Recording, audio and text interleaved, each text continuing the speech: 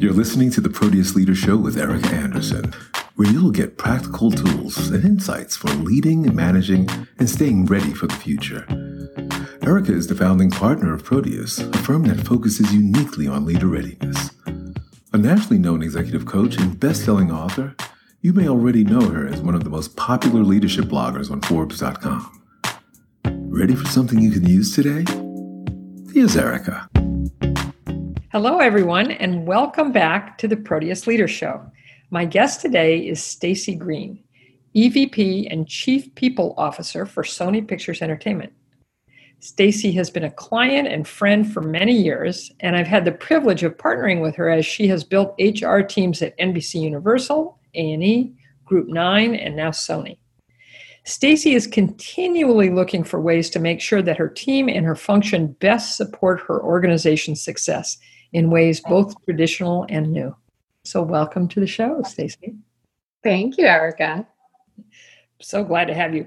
So you and I have had a lot of conversations over the years about the changing role of the people function in organizations. And I thought that it would be valuable for our listeners to benefit from your insight and experience in this realm, since it's been so broad, especially during these times when people and the impact of all that's happening on people is so paramount.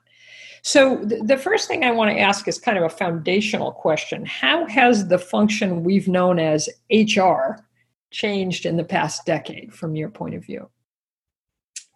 So when I think about the changes in HR, I usually start with the changes in the workplace in general, which have been drastic over the last 10 years. I often refer to it as the cultural revolution for people who are not normally HR people, in that, we, over the last 10 years, especially with the influx of more of a millennial workforce, I think as one of the drivers, employees have completely different expectations of their work environment. Yes. Whether it's, whether you think of it as a shift from, I'm just so pleased to work for a company, to really having very, very high expectations of their company when they work there. But now people are really seeking a place where they feel aligned to a mission, they're inspired, they feel like they're part of something that's bigger than themselves. And they're also looking for a place that believes in them and is looking for what's important to them in developing their own career and fits with their own career aspirations. And I think the combination of the employees' change in expectations and what the HR function has to provide has been very linked in the last 10 years. So this high bar, we've gone to a very high bar for what's expected of employers, has shifted the function from more of a narrow administrative specialty function to having to be broad and visionary and strategic, and sort of the expectation for being flawless with your administration is now the baseline.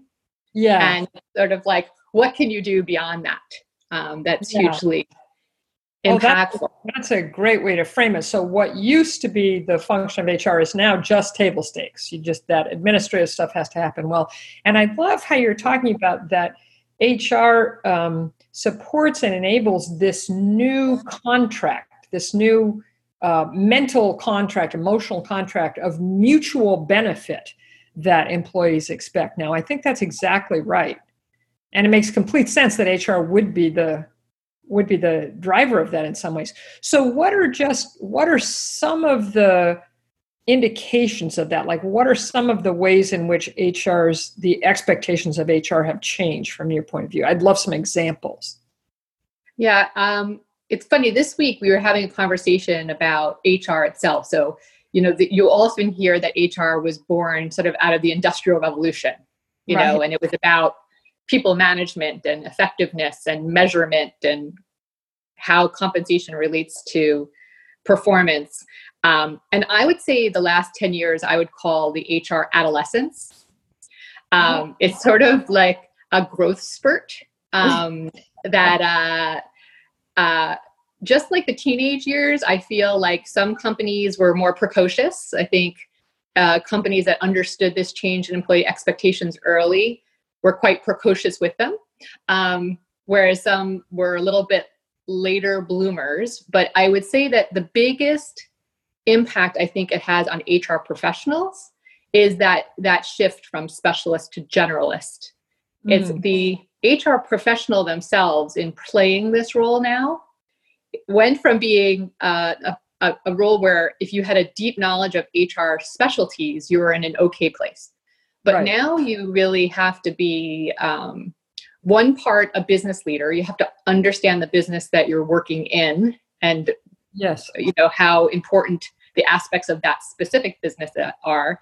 You have to be one part lawyer, one part marketing and communications person. You need to be one part psychologist. You have to have a lot of understanding of individuals and what motivates them in a way that crosses over all of those things. Yes. So I would say that the idea, we talked a lot about, I want the seat at the table. I need the seat at the table from the perspective of HR. But what's really happened is that they almost play all the seats at the table at the same time.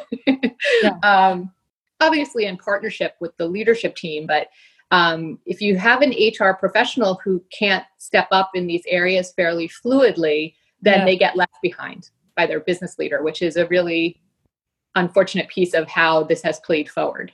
You're really asking a lot of particularly your HR business partners who are sitting in the business to be experts in a tremendous amount of areas that maybe they never had to be before. That makes a lot of sense. A much more broadly supportive consultative role versus just, yes, sir, yes, ma'am, I'll execute on the thing that you want me to execute on. Yeah, okay. Yes, wow, that's very different. Well, so that's a great lead into my next question, which is, what are the ways, you've been doing this for a while and seeing good news, bad news, and everything in between. What are some of the ways, this is a kind of cautionary tale, in which you see business leaders most often either misusing or underusing their HR partners?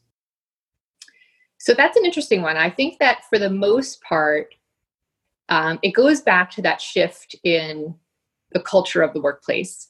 Some business leaders really understand that. They really understand that the demands on their leadership is changing at the same time as the world is changing. And those are the business leaders that you can watch better understand themselves as leaders and how the people around them can help support them to be better leaders.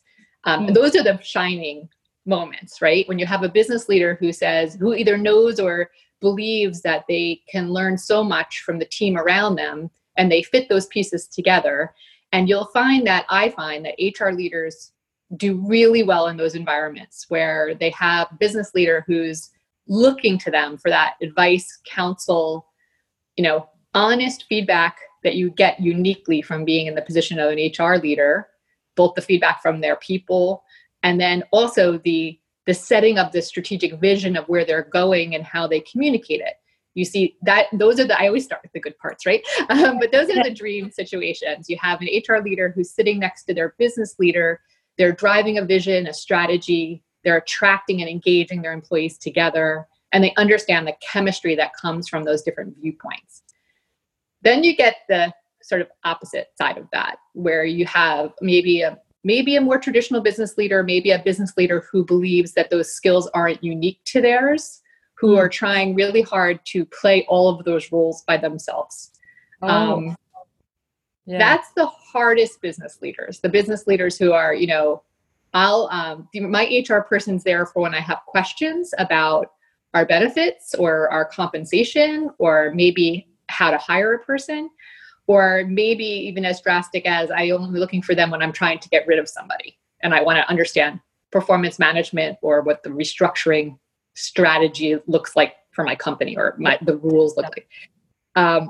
When you have that, usually I find it's a business leader just not recognizing the value that can come from having somebody with the skill set sitting on their leadership team, sitting next to them. Either they've never experienced it before, maybe they've experienced it poorly before, or they are just so convinced that they can find and lead and communicate the best that, better than anybody else. And so they kind of drive forward independently.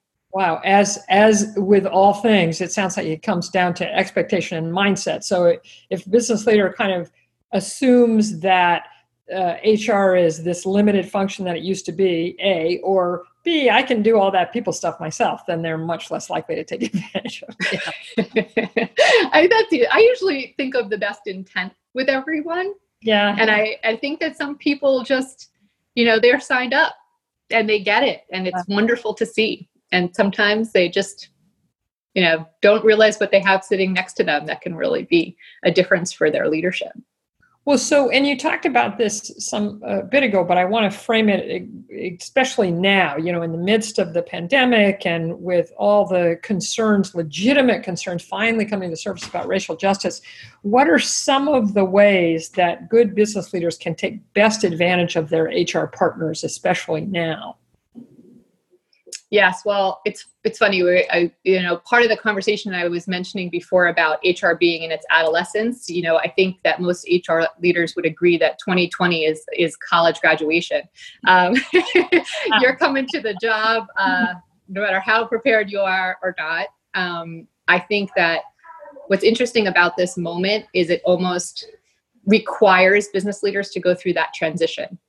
Yeah. So, it's not a question now of you have a seat at the table. In most cases, your HR leader is sitting right next to your CEO, or maybe on the other end of the table, as you would say. And it's in times of drastic change and a drastic insecurity in your workforce that HR is there to step up and show what we can do, and I think that, I'm very, very pleased to say that I have a CEO who's been phenomenal in that way, has really been the kind of person who has said, this is a moment that we need to know as much as we possibly can about how our employees are feeling.